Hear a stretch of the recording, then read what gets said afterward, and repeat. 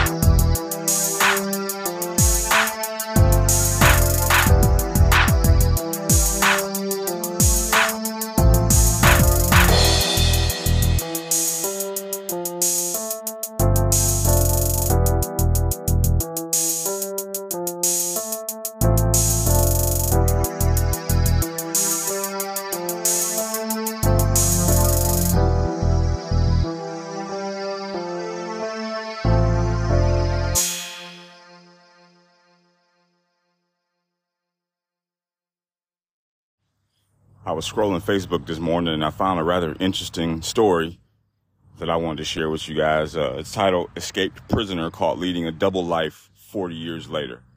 So before I get into reading this, I just wanted to say that I'm firing up right now, and you should too. So give me a moment to tend to my marijuana.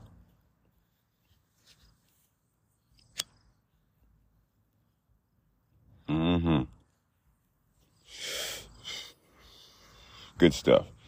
1 second here. Fix my blunt. It's coming apart all of a sudden, and that's not conducive to the getting high experience. We'll get back. Okay. So this is courtesy of Show Snob, and it says this article was originally published on 12up.com, and it's been republished here with permission. So, his wife had no idea. The year was 2015. The month was January, and Cheryl Love was about to make herself tea. This was part of her morning routine. Her husband, Bobby, was still fast asleep in their bedroom when she heard a knock at the door. I opened it slowly and saw the police standing there, Love said in an interview with Humans of New York. At first, I wasn't worried. Their next-door neighbor was known to be a crazy lady, and police officers often came and checked in on her. Cheryl assumed that the police were simply knocking on the wrong door. But the moment I opened the door, she said, 12 officers came barging past me. She had no way of knowing at the time, but Cheryl's life was about to turn upside down. They went straight back to the bedroom and walked up to Bobby. Cheryl said that she recalled vivid memories of those distinctive FBI letters glaring out from the back of their jackets. Cheryl overheard the officers interrogating her husband. "What's your name?" "Bobby Love," her husband answered. "No, what's your real name?" Love's husband whispered in such a soft voice she couldn't catch his answer. "You've had a long run," the officers responded. The next thing Cheryl knew, Bobby was in handcuffs and being rushed out the door. Cheryl begged to know what was wrong. "This goes way back, Cheryl. Back before I met you," he called over his shoulder as he was hustled out of their home. Walter Miller's story. Walter Miller, a.k.a. Bobby Love, grew up in the 60s in North Carolina. He described his childhood as pretty normal, but he grew up poor, and his mother struggled to make ends meet. With 8 children to care for, she barely had enough to support all of them. It wasn't surprising that Walter began feeling neglected. His run-ins with the law started when he attended a Sam Cooke concert. The crowd was really moving because it was dance music, and Sam Cooke didn't like that. He kept telling people to sit down, and after only 2 songs, he walked off the stage. Walter said He yelled profanity at the stage and was subsequently arrested for misconduct. Things went downhill pretty quickly after that, he said. The incident at the Sam Cooke concert happened in 1964, and Walter soon developed his own record of misbehavior. Things worsened rapidly for him. I got into all sorts of trouble, Walter admitted. I lifted purses from unlocked cars. I was stealing government checks out of mailboxes. I got bolder and bolder. When he was caught stealing from the band room at his school, the young delinquent had to face the consequences of his petty crimes. He was sent to a nearby juvenile detention facility. I hated everything about that place. One moment, he was enjoying his youthful freedom. The next, he was living a life of strict code and conduct. He complained about everything in that place, but it was the violence that really got to him. Other young delinquents in the place were far more violent than he was. I still have scars from all the times I got beat up, Walter said years after he had left the center. He used to hear the train whirl past every night as he fell asleep, and with its comforting noise came dreams of leaving the center. Walter wanted to get out. He just needed to think of a solid plan. The nightly sound of the train was a haunting reminder to Walter of the things he was missing out on. I always wanted to know where that train was going, he said. His time at the juvenile center was testing his patience, so he watched for a chance to escape. Walter's golden opportunity came one night when the night guard stationed by the exit doors turned his back and checked the time. Walter saw his chance and made a run for it. I ran out the back door, toward the sound of that whistle, and that was the first place I ever escaped from, he said. It wouldn't be the last. Walter ran towards the tracks and did something he'd been dreaming of for months. He wanted to see where the train led. He followed it out of North Carolina and bore down on Washington, D.C. For the first time in months, he felt like things were finally looking up. As luck would have it, Walter had a brother living in D.C. He stayed with him and enrolled at a local high school. He began attending classes and even played baseball with friends. Unfortunately, Walter started hanging out with the wrong group of kids. His life was getting set to change once again. This group of new friends got into more serious crimes than those Walter had been previously involved in. They had been robbing banks and so far had never been caught. Their trick was to drive down to North Carolina to do the deed because the security there was more relaxed. Walter and his friends got away with many heists. After every score, we'd hang out on the strip at 14th and T and act like big timers. We felt like gangsters. In a moment of honest reflection, Walter admitted, I have nobody to blame but myself. I just enjoyed the feeling of having money. He soon would see that he wasn't so lucky after all. Walter and his friends conducted several successful bank robberies. However, in August 1971, they were finally caught. Their operation backfired on them when they decided to rob a bank that had a silent alarm system. The bank teller was able to use this system to alert the police without Walter or his friends noticing. Upon leaving the bank, Walter discovered the police were waiting. Get out of my way. Walter discovered the police were waiting for him in the parking lot. I tried to get away, ducking and weaving, running through cars. However, this behavior only led to him being shot and caught. Still, this indomitable young man was going to find a way to flout the system once again. Aside from his last failed robbery, Walter was found guilty of one other. His sentence? 25 to 30 years in prison. As if things couldn't get any worse, Walter learned that his mother had died. This was a devastating blow to him, and he vowed to turn his life around. Walter made several appeals, but none were successful. By this time, he'd already gotten used to spending his time behind bars. Still, he wanted a better life for himself, so he hatched a plan to be transferred from a maximum security prison to a minimum security facility. Transferring was his hope. Walter wanted to make positive changes in his life. I became the perfect inmate. I never had a mark on my record. His good behavior earned him the privilege of being transferred to a minimum security facility. This new locale was a fresh start for Walter. It felt like, quote, camp compared to his previous facility. Though there were still towering walls and fences and guards on duty, inmates had more freedom to do more pleasurable things. They were afforded calls to family and loved ones, and were even allowed to walk outside. Walter had the chance to host his own radio show. At that time, he had no plans of escaping, but things were about to change. Things felt relaxed for Walter for the first time in years. He was thoroughly enjoying his time as a radio show host, and his time as the minimum security system was the best he had felt thus far. But things took a turn for the worse when a fellow inmate shouted profanities at the prison captain. The captain assumed it was Walter, and things were never the same after that. The captain kept on calling Walter out, regularly writing infractions.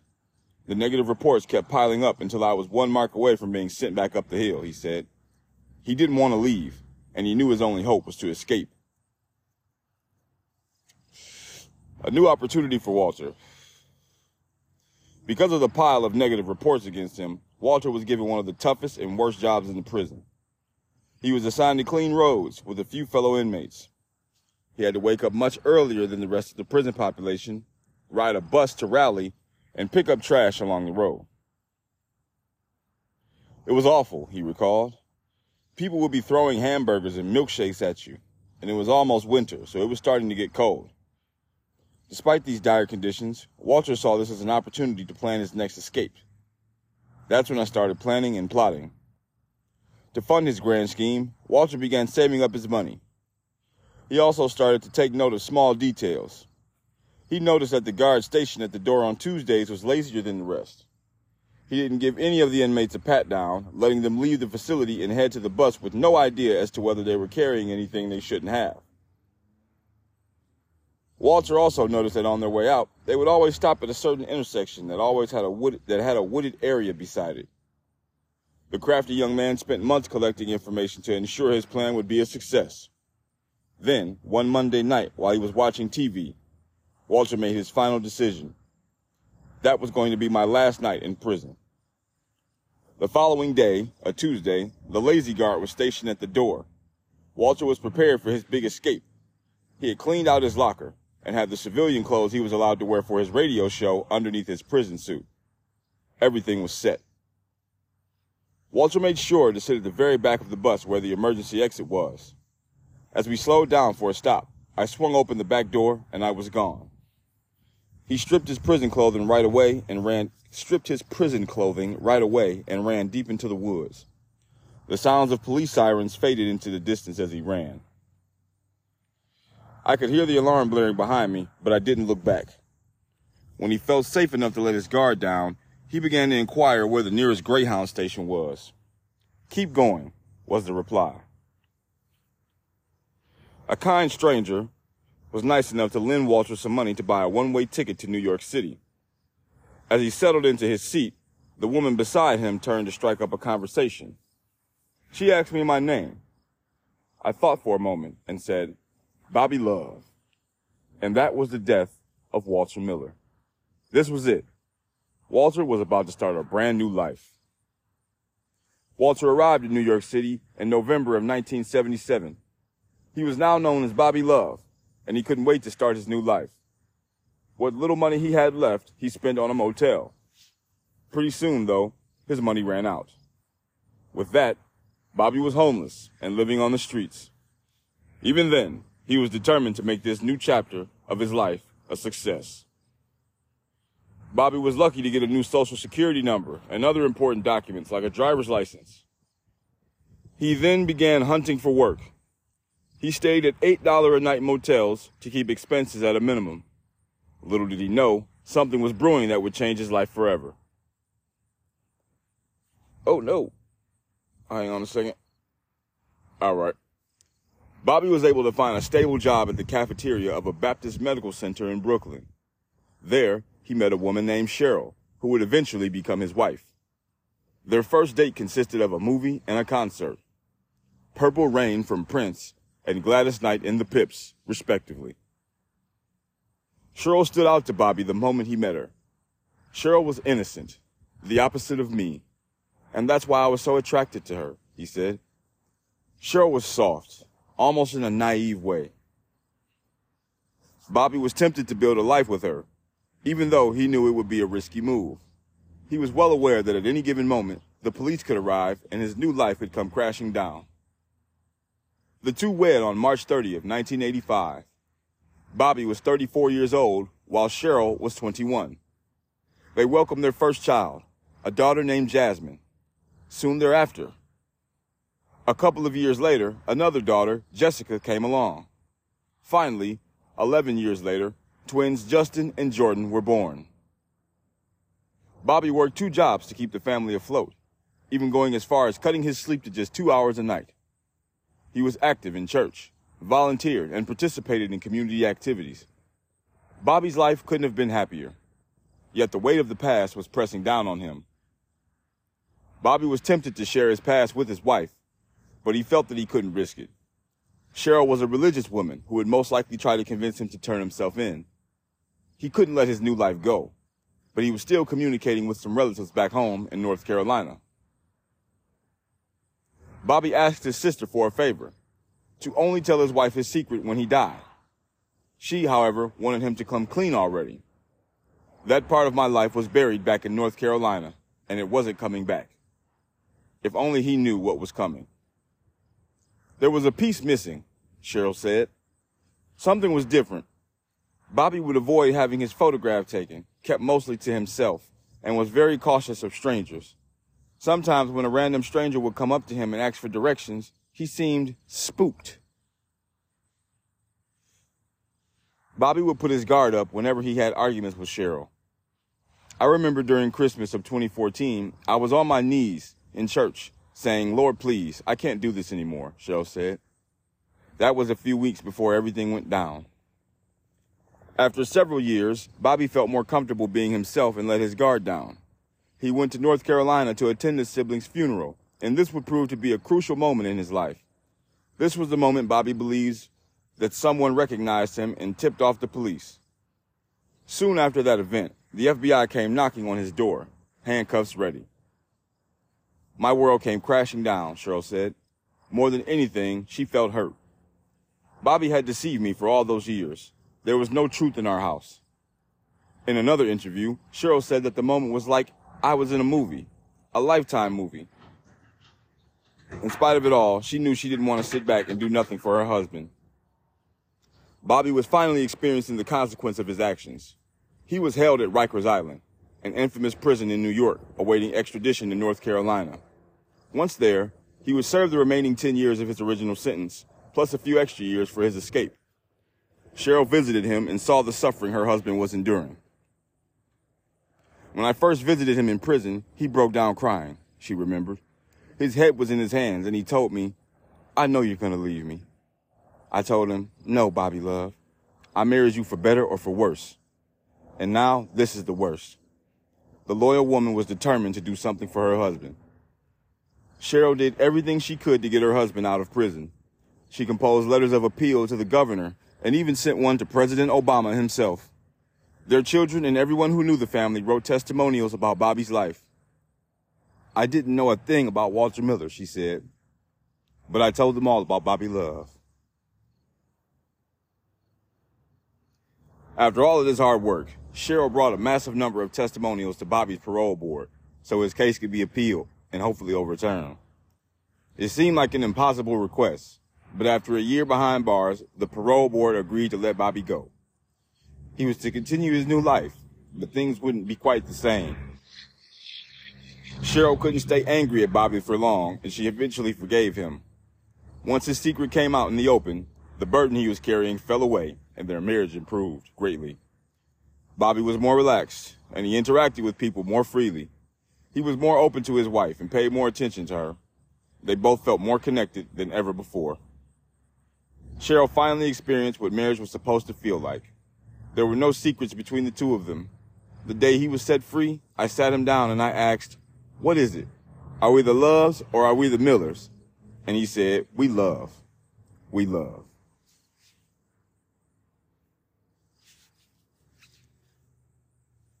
It's a great story, man. It's actually got me emotional over here. It's a real good story. It's real positive, uplifting, and I'll leave it at that.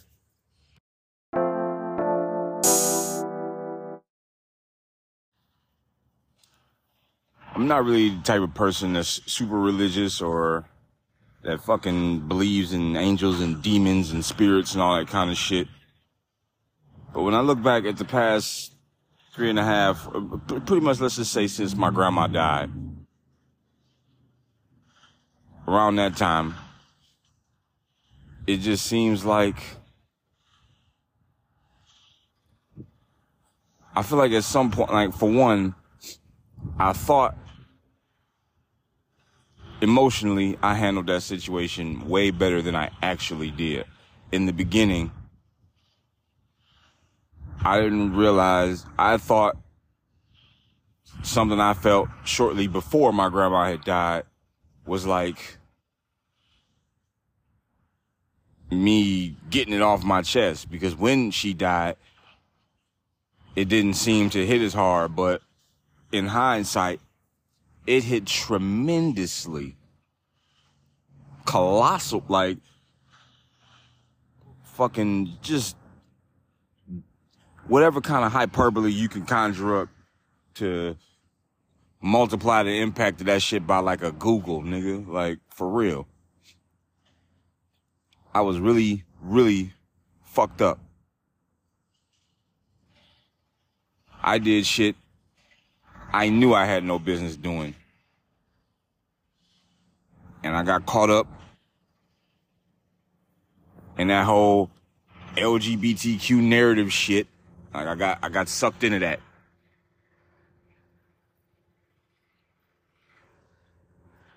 And when I look back on it, it feels like a demon stepped into my life.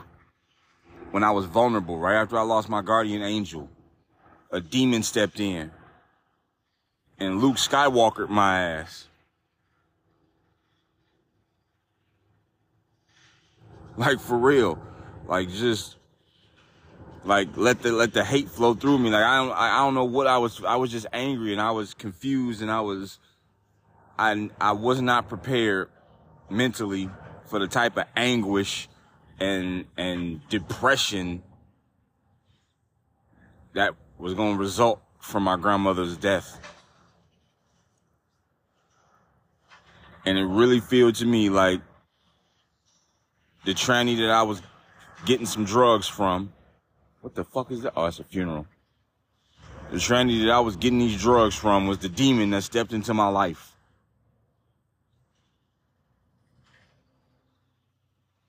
That person is no longer with us, the demon that stepped into my life.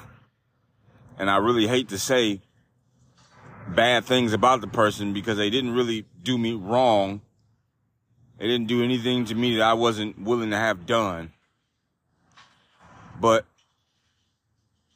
how did I identify with darkness like that? Like, it's crazy. And then somehow I just end up in Vegas, commonly dubbed as Sin City. And it's like I would constantly look around and just be like, how the fuck am I here? Like, how am I here? I've been in Detroit my entire life, basically. How the fuck am I really here? This has got to be a simulation.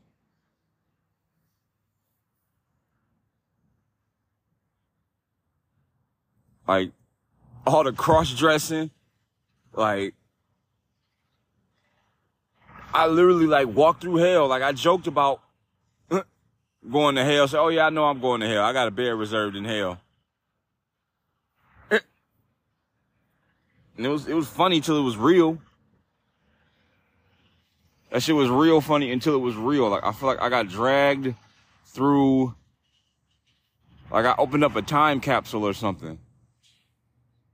And it was like somebody who already lived my life had like sent forth warnings. So I would know how to navigate this shit.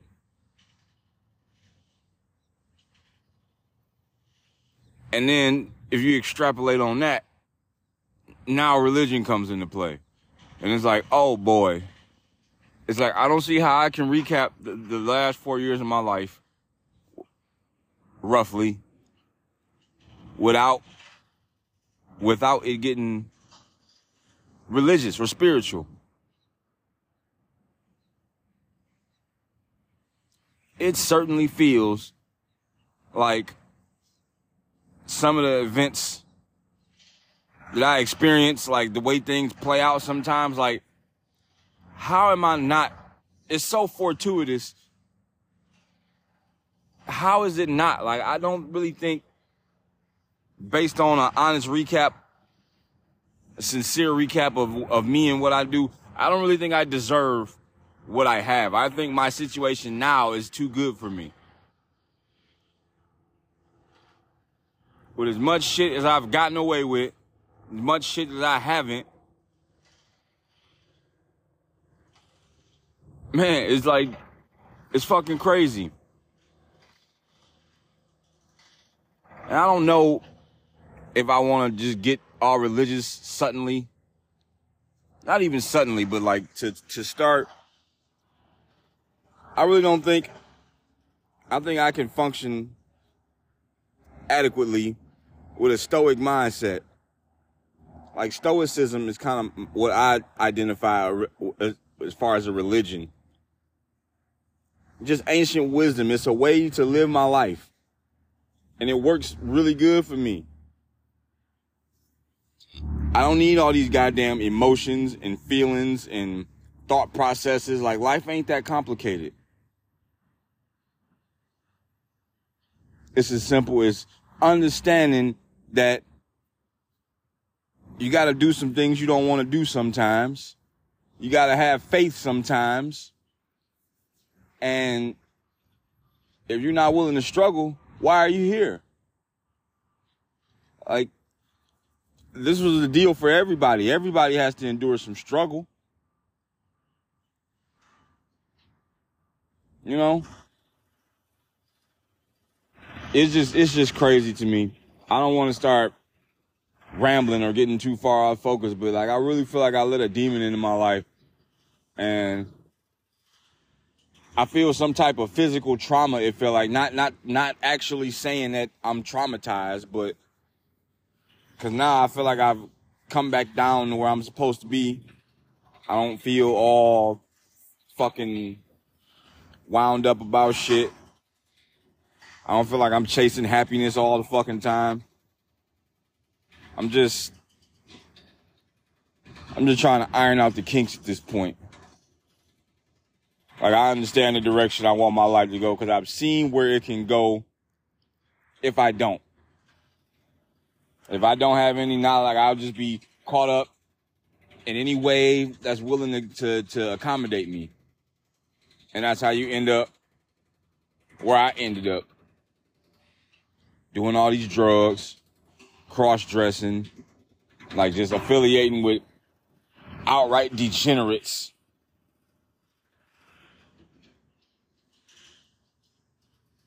Another thing that kicked it into my mind was I ended up hearing this motivational speech, and the guy was fucking saying, OQP, only quality people. You are the sum of the 5 people that you spend the most time with. And I looked around at the 5 people I spent the most time with. For one, I couldn't even achieve 5. But the ones I was, I'm like, oh my God. Like, it's no wonder I'm a fucking brokey. No wonder I'm a goddamn loser. I've got nothing going for myself, and neither do the fucking people I hang around. Like, we just perpetuating a cycle of bumminess, loserhood, loserdom, or whatever you want to call it. That trans agenda shit, it is evil, man. It is, I almost think it's intrinsically evil. And they got a real good sales pitch. Real good sales pitch. But that shit is a pyramid scheme. All it is just some sinister, off-base, like that outward display of like sex and just like confusion. Like it does something.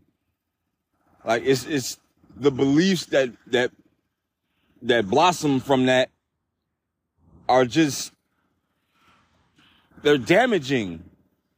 Like it allows a aura of evil to perpetuate. And that's not to say all of them are evil. Like some of, you know, all of them are not evil, but their ideology is like, it stems from it, the roots of it are latent in evil.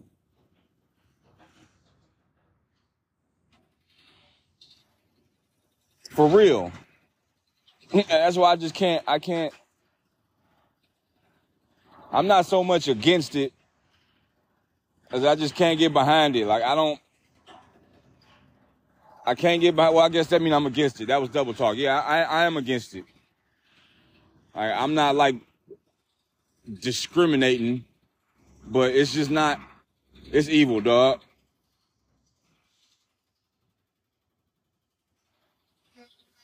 And when I just look back on how I feel with all my experiences, with the many I've been around, many I've, you know, whatever. It's just not, it's always like, how could I be friends with a person like this? How could we get along? Like, it's just a matter of time before you fuck me over. It's literally just a matter of time. I could pay a math geek to fucking iron out exactly how much time it'll create a mathematical algebraic expression to determine how long it'll be before you fuck me over. We can solve for X. Like, it's just not, it ain't, I don't recommend it. You know, every aspect, for the most part, that's associated with this damn trans agenda is toxic. It's going to trickle down and have much more frightening effects to people of all ages. That shit ain't even really necessary, but it's here, you know. And I've been through it, and I'm wiping my hands clean with that shit. It's just not. I don't need no more demons in my life. Or if they gonna come, I need to be able to vanquish them motherfuckers for real. 'Cause I don't got another one of those in my inventory. Like, it's just that's dead. That's dead. I feel dumb enough as it is. It's time to reverse the trend on that shit. That's my testimony.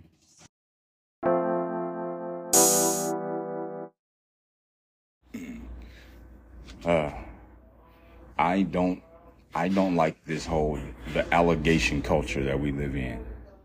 This whole get up where you can just allege somebody did some shit, and the allegation alone, no criminal charges, no actual legal action has been taken, and you lose everything just because somebody said you did something. Like, if that's the game we're playing, I only need like a half hour to make up. I'm about to, bro, Elon Musk assaulted me. He sexually assaulted me back before he, you know, was big with SpaceX and everything. Before, you know, back when he was still working at Apple or whatever the fuck. Because he was working at Apple, because I said, I alleged he worked at Apple, so he worked at Apple, you know? So I should be entitled to hundreds of billions, right? Get the fuck out of here, man. Like, allegations, like, will ruin you nowadays. Like, that shit will completely destroy you. And I think that's what's happening to Russell Brand. And I waited a couple days to talk about Russell Brand because I wanted to look at both sides of it. Because I see how one side paints him, and it's just, in my experience, when the left doesn't like you, this is the kind of shit, they did this with Trump. This is the kind of shit they do. They just pour it on. Like, I just typed in Russell Brand in Google, not allegations, not just Russell Brand. English comedian and actor. Comedian Russell Brand accused of sexual assault. Investigates The Guardian. BBC investigates claim Russell Brand exposed himself to women in Los Angeles.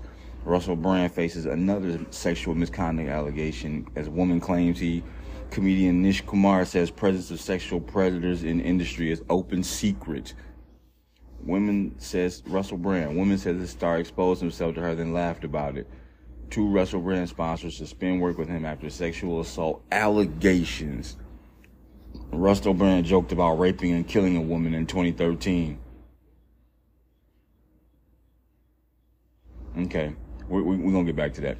Russell Brand's co-presenter apologizes after comedian exposed himself. That's 2 hours ago. Yahoo News UK. Salon.com. No, that ain't me. I'm at McDonald's.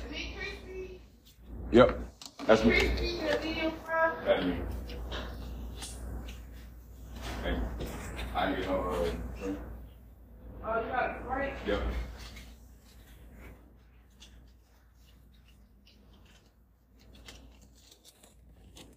Sorry about that. I think I can cut that part out anyway. But yeah, fucking allegation. How dare you?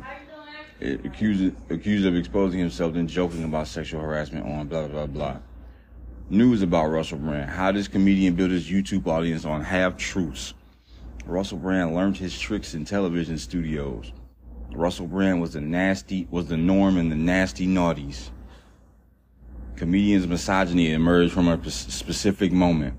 Russell Brand was a loudly ticking time bomb. How the hell wasn't he detonated? Hold on. Thank you.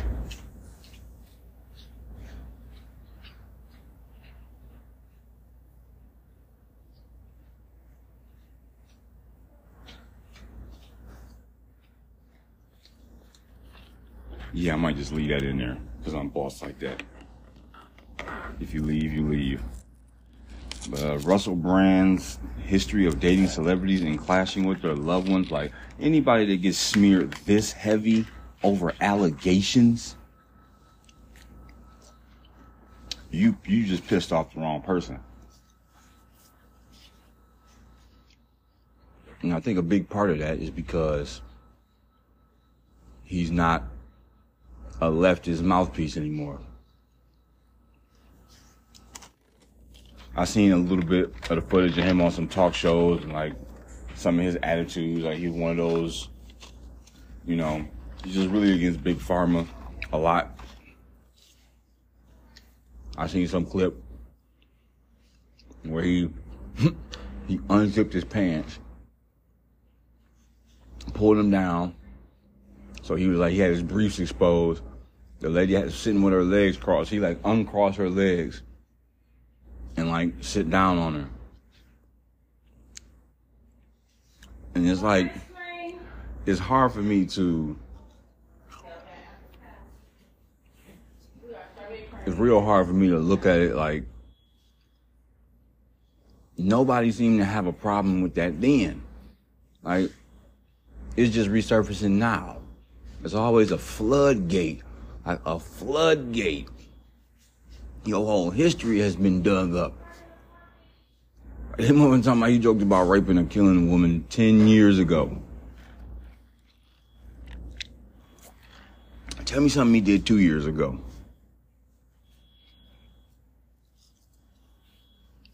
Like, show me something he said 6 months ago.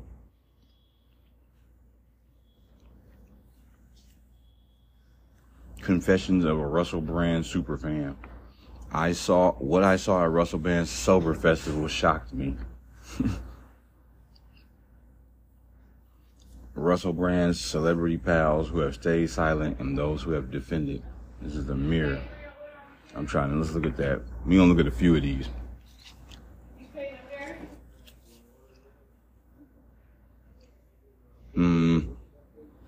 Following allegations, he strongly denies. In the explosive Channel 4 documentary. What? Brand was accused of rape? Yeah, okay.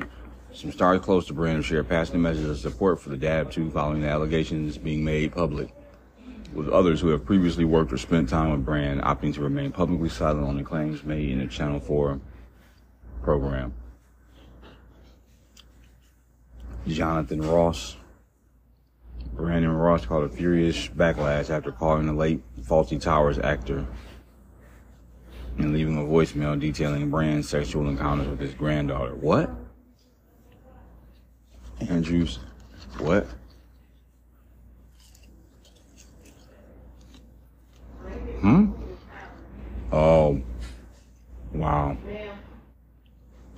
That's crazy.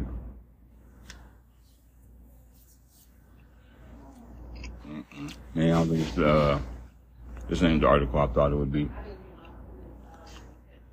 Let's look at some of the ones, the most recent one. You got television tricks and student. No, not that. Not like that. Faces another sexual misconduct allegation 6 hours ago. CBS. Yeah, let's check that one out.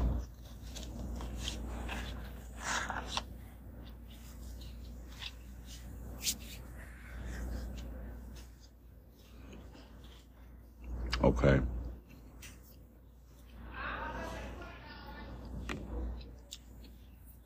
CBS News. Russell Brand faces another sexual misconduct allegation as a woman claims he exposed himself at BBC studio.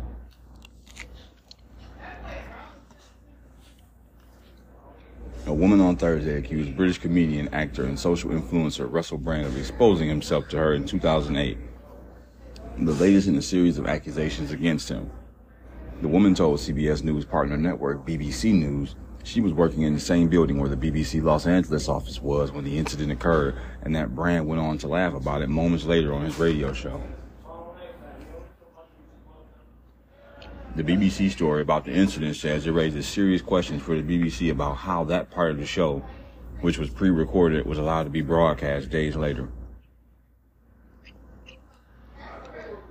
The woman never made a formal complaint, the BBC reported, adding that BBC management was informed about the incident in 2019, but no formal action was taken. Oh, that's it? That's all of it? Oh, wait, couldn't be all of it. Here we go. The woman told the BBC, "I feel ashamed, but more so, I wonder had something been done. Perhaps there would have been fewer women he would have done horrible things to, which we're reading about in the papers now." Oh, my God. These all sound the same to me. Like, it almost sounds rehearsed. Like, I feel like I've just heard that line before.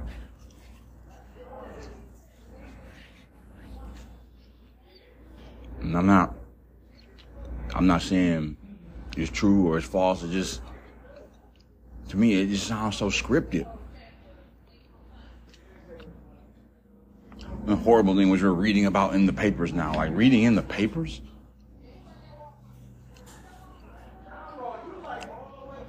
And then they always bring it out like decades later, like.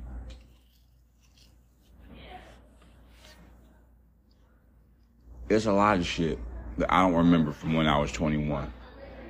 Things just come back to me randomly. Things I once remembered about it suddenly get forgotten. It's not a science to that shit. But we can all agree that after 10 years of seeing or interacting or something or doing something, and that was the only time you saw it,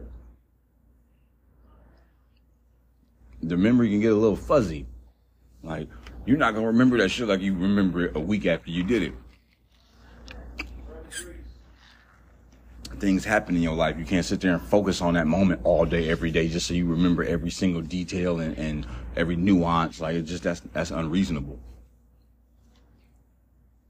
So it's like, if a man can just get caught up on fucking allegations based on a decade-old memory of he said, she said.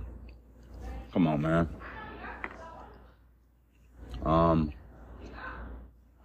The BBC says Brand hasn't commented yet on her allegation.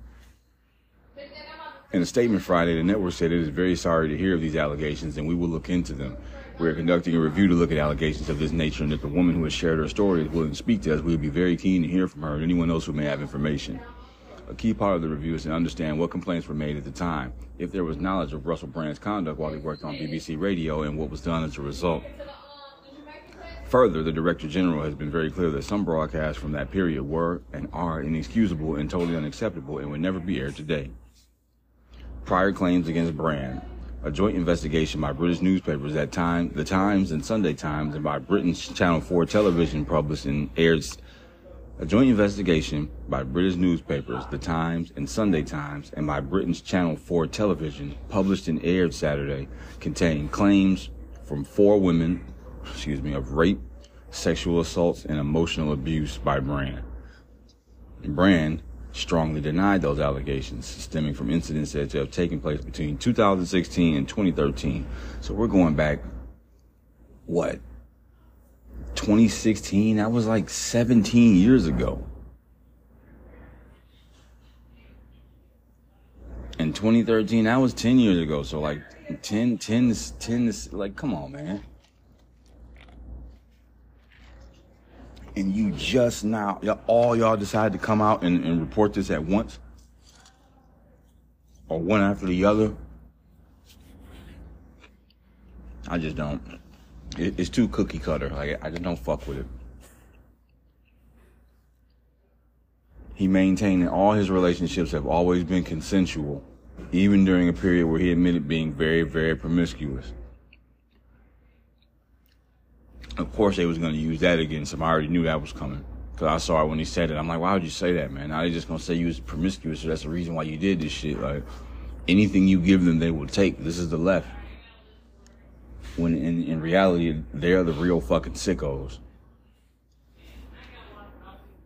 The Times and Sunday Times on Monday said more women had come forward to make claims about his behavior in the early 2000s without giving further details. Right. In a short statement on Monday, London's Metropolitan Police said, on Sunday, September 17th, the Met received a report of sexual assault which was alleged to have taken place in Soho in central London in 2003, adding that police were in contact with the woman and will be providing her with support.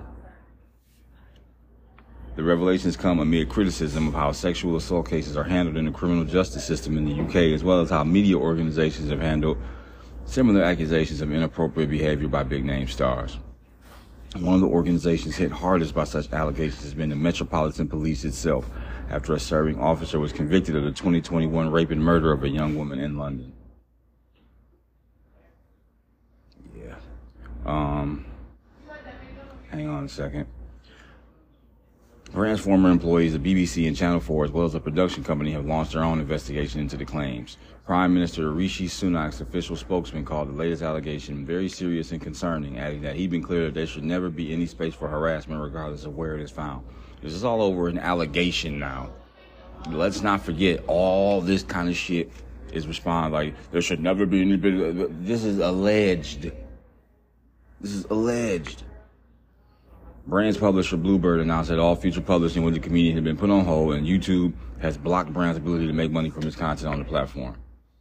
Brand became known internationally as the former husband of pop star Katy Perry after forging a career as a stand-up comedian with the near-the-knuckle routines often about drugs and sex. He presented on television reality shows and played rock star Aldous Snow in the 2008 film Forgetting Sarah Marshall and in his 2010 sequel, Get Him to the Greek. In recent years, he's become a prominent conspiracy theorist, using his YouTube channel to question the COVID-19 pandemic to his nearly 7 million followers.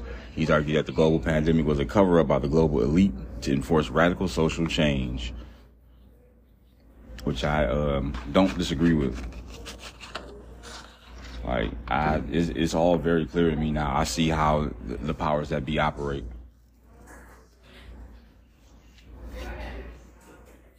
And they're not playing a fair game. They're playing for keeps.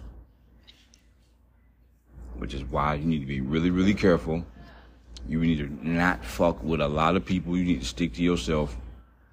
Unless you plan on being in the spotlight all the time. If you plan on being in the spotlight, you need to accept and acknowledge that this is, this could happen to you at any time. Like, you're bought and sold already. You're bought and sold. Keep your wits about you. Man, courtesy of the New York Post, Vegas teen told cops I'll be out in 30 days after he was nabbed in killing a retired police chief in a hit-and-run report. So, if you're not familiar with the origin of this story, there's a raccoon. If you're not familiar with the origin of this story, there were some teens driving around northwest Las Vegas, and they were recording this. And they was just driving around. They did a pit maneuver, which is basically when you line the front tires of your car with the back tires of another car and you spin the car out of control. Like, you turn it sideways while you're driving. It's a technique that police use to end high-speed chases. So they did this to just a regular car that was driving around. and then immediately following, spinning one car off the fucking road. These assholes, they see a guy on a bike. They don't know who the fuck he is. And if you've seen the video, which I'm sure shouldn't be too hard to find, they just said, look at him, bro, let's get him. Go ahead, get him. And this is why I have a big fear of not walking against traffic. Like, I would rather be walking on the side of traffic where I can see headlights. I'm very paranoid about this. But this guy's just riding his bike. They fucking accelerate and just ram the shit out of this guy. And it turns out they fucking killed him. And I don't like to talk about murder and death on the podcast. You can go back through all my shit. I try vigorously to avoid topics of murder, homicide, death, all that kind of shit. Because I don't even like watching on the news. I don't care to hear about who the fuck died. I know somebody died today. I don't need to hear that shit day in and day out. But I kind of consider myself a part of Vegas. Like, I lived there for 2 years. Like, I kind of care about the Vegas scene. And this is just absolutely this is ridiculous. This is wanton disregard for human life. These motherfuckers act like they're playing Grand Theft Auto. Like, you can just ram somebody and just kill them, mow them down in a vehicle, and respawn. Hell no. Let's read this article. The teen driver who allegedly mowed down a retired police chief in a fatal hit and run told Las Vegas police he would be back on the streets in under a month, according to a report. Jesus Ayala is accused of driving a stolen Hyundai Elantra on August 14th along with Zamir Keys and deliberately crashing into and killing Andreas Andy Probst, who had been riding his bike. A disturbing video showed. Fuck yeah, it was disturbing. Ayala, who just turned 18, was arrested hours after Probst was killed and told the police while he was in custody that he wouldn't be locked up for long. You think this juvenile expletive is going to do some expletive? I'll be out in 30 days. I bet you, Ayala told the cops, according to KLAS. It's just expletive, a hit and run, slap on the wrist. Now, what the fuck is this kid talking about? Now, see, that's when they talking about mental illness. Like, mental illness is definitely prevalent. Like, this, anybody who just runs over and kills a fucking retired police officer for no reason. It ain't like your steering column broke and you lost control of the vehicle or your brakes went out or some shit mysteriously and it was just happenstance. Like, this was deliberate. You deliberately hit and killed a motherfucker. And you just talk about it was just a slap on the wrist, I'll be out in 30 days. Like, he needs to be dead. I don't give a fuck about this whole teenagers first offense. Fuck that. If that's your attitude towards life, and they let you back out, what if I'm the next motherfucker riding a bicycle while you in a Stoli? Man, get the fuck out of here. You need to be dead, flat out. Hang on, relight my blunt. Police had not yet told Ayala about any hit and run charges, and he was only arrested for a warrant and obstructing a peace officer. What the fuck? Wait a minute. So, those were the only charges that... Wait, let me read back on this. He's accused of driving a stolen Elantra, blah, blah, blah, on a disturbing video. So, what the fuck are they talking about? He'd only been arrested on a warrant and obstructing a peace officer. Like, what? What? I don't know. Ayala is being held at CCDC, Clark County Detention Center, without bail and was hit with 18 charges, including murder. Okay, there we go. I'm finna say, what in the fuck is going on? Ayala is being held at Clark County Detention Center without bail and was hit with 18 charges, including murder, attempted murder, and grand larceny. Good. They got a picture of this little fucking twerp here. He's a little Hispanic kid. fucking tattoos on his face, a little dumb son of a bitch. Fuck this kid, man. Like, just fuck him. I have no sympathy for him. I hope he gets natural life behind bars. And him and his fucking 16-year-old buddy. I don't give a fuck about this whole sympathy shit. You niggas was riding around in a goddamn stolen vehicle recording this shit like it was a video game. Fuck the sympathy route. Fuck the rehabilitation route. 100% punishment. 100% punishment. Like I said, in Vegas, man, they kind of soft on certain shit, man. Like, lawlessness is present. Like, it's outlaws everywhere. And you need to make an example of these motherfuckers, man, because niggas think this shit is, like, commonplace. Like, this shit is just a standard rite of passage. Like, oh, you just kill some niggas. Like, ain't no big deal. The fuck? I'll just kill a nigga. Like, nigga, no. Not you want to run around the same society where people I care about it. No, fuck that. No. Merc. Hang on a second. Ayala and Keys made their first appearances Thursday in Las Vegas Justice Court, where the teens faced charges as adults. In their brief separate appearances, neither teen spoke and was asked to not enter a plea. The two cases are being handled separately due to the timing of when they were arrested. Keys was captured on Tuesday. Both these defendants will be charged with open murder, attempted murder, and many other related charges, Clark County District Attorney Steve Wolfson told reporters outside court. Good.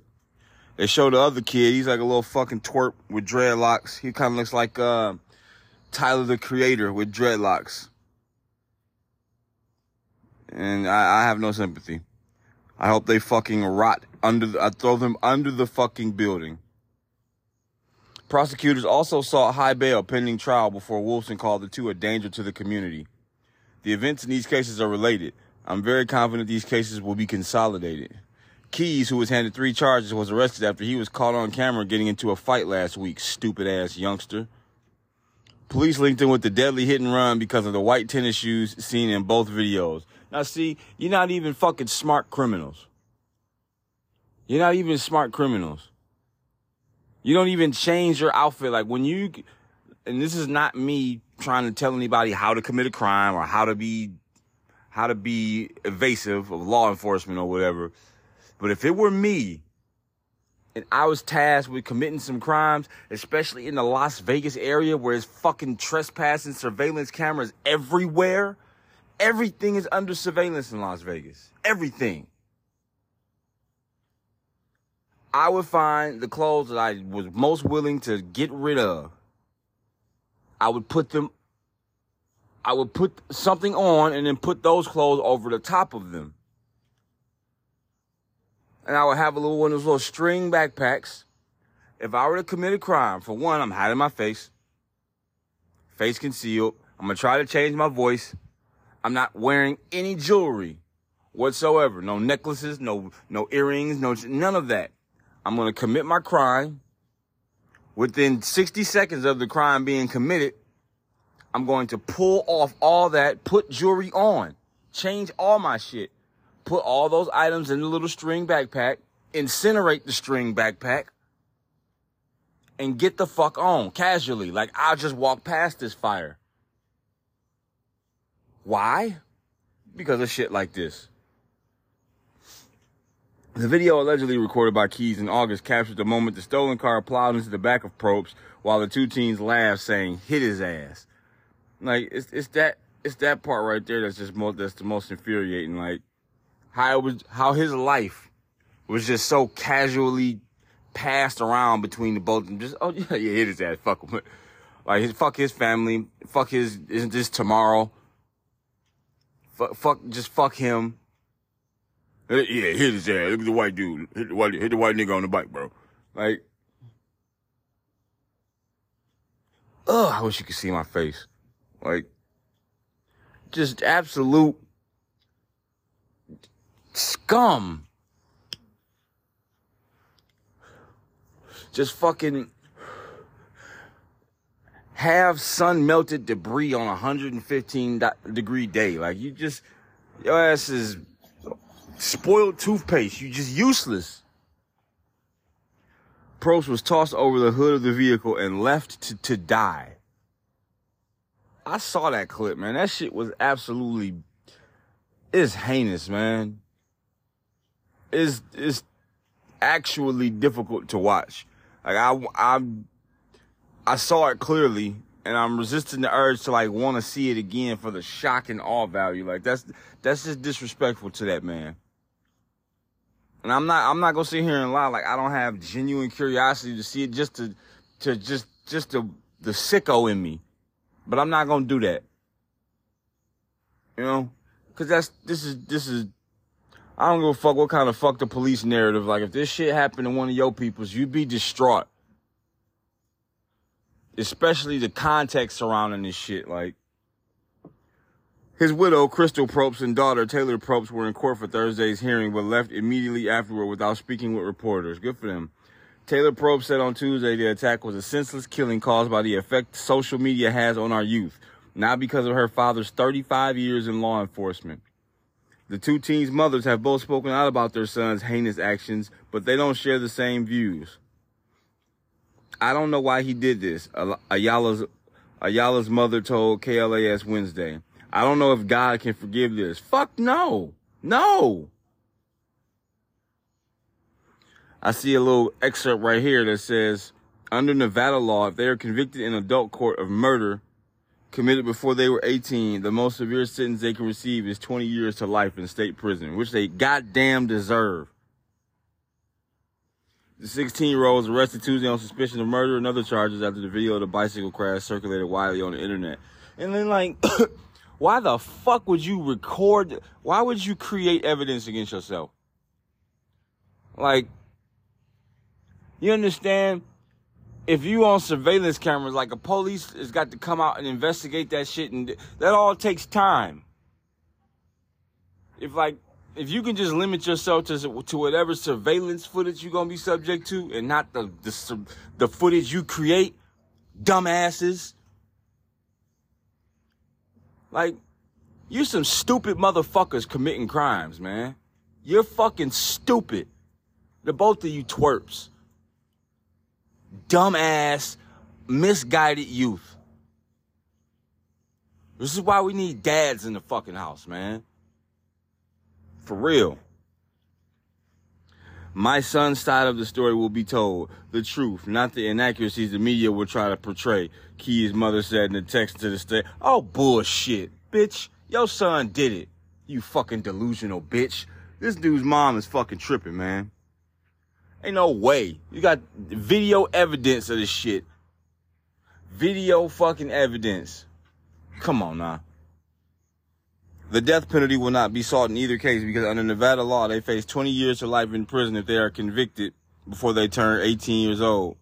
The two teens are accused of going on a crime spree throughout the day on August 14th as they allegedly hit a 72-year-old cyclist while in a stolen Hyundai sedan, drove away, crashed into a Toyota Corolla, and again drove away before striking Probst. They later apparently stole 2 more cars before crashing them into each other. The stolen Hyundai Elantra was found abandoned in a ditch with blood on the windshield 10 minutes from where Probst was struck. Wow.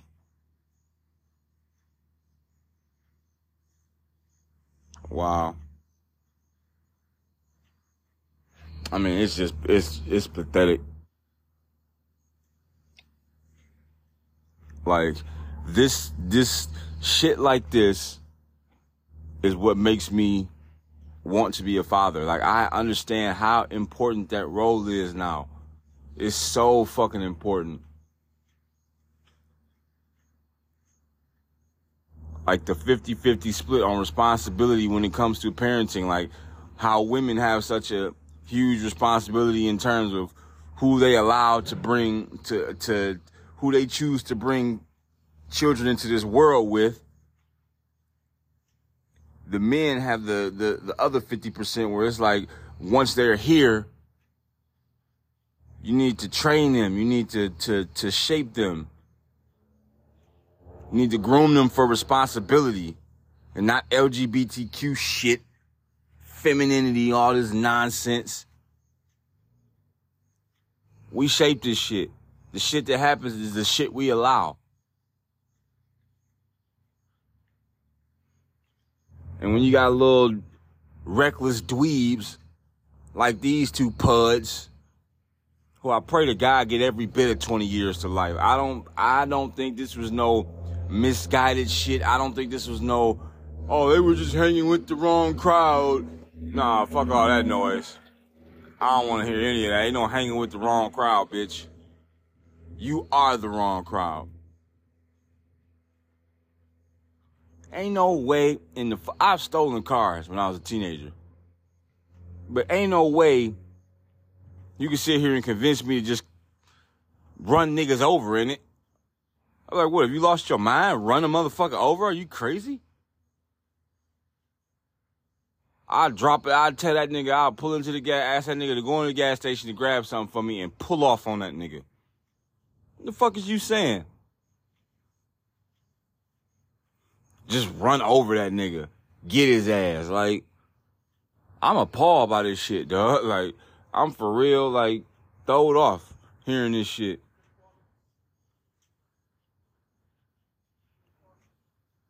I don't see how you cannot look at this and put the pieces together. How could you look at this and not conclude that the problem is just the degradation of the culture in America?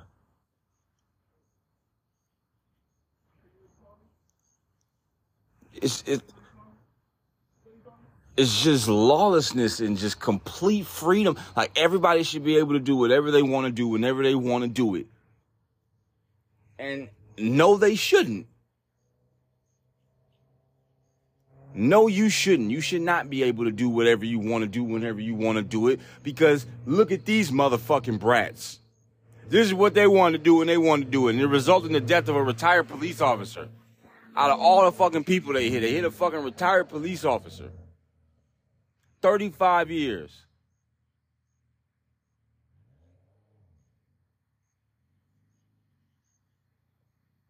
Man, we need some help, dog. We need men.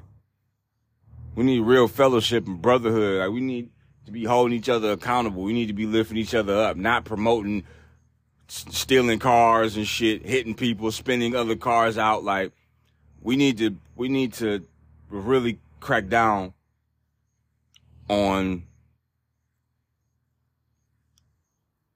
how friendly we are. It's like, I learned in Vegas, man. Like, you meet one person and you meet 10 people and you meet 100 people. And these motherfuckers, you invite them and end up seeing the inside of your house. Motherfuckers know you, know where you live, know what you capable of. Like, nah. All these friends and shit, I don't need them all. I don't need all that. Because we too far gone. Like, we too far gone. We in too deep. I know just me alone ain't gonna fix anything. But if I can have a positive impact on one life in my life, one life, if something I said resonates and bounces around in somebody's head and is the impetus for them to lead their life in a more positive and fruitful and fulfilling direction, if I can do that for one person, my life was a complete success. Like, I will feel like I could die happy.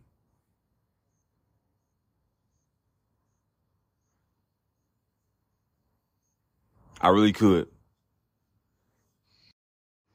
Yo, that's the show. Thanks for watching. See you guys Tuesday, hopefully. Yeah, I should be seeing you guys Tuesday. Yeah, until next time, I'll holler. Thanks for listening.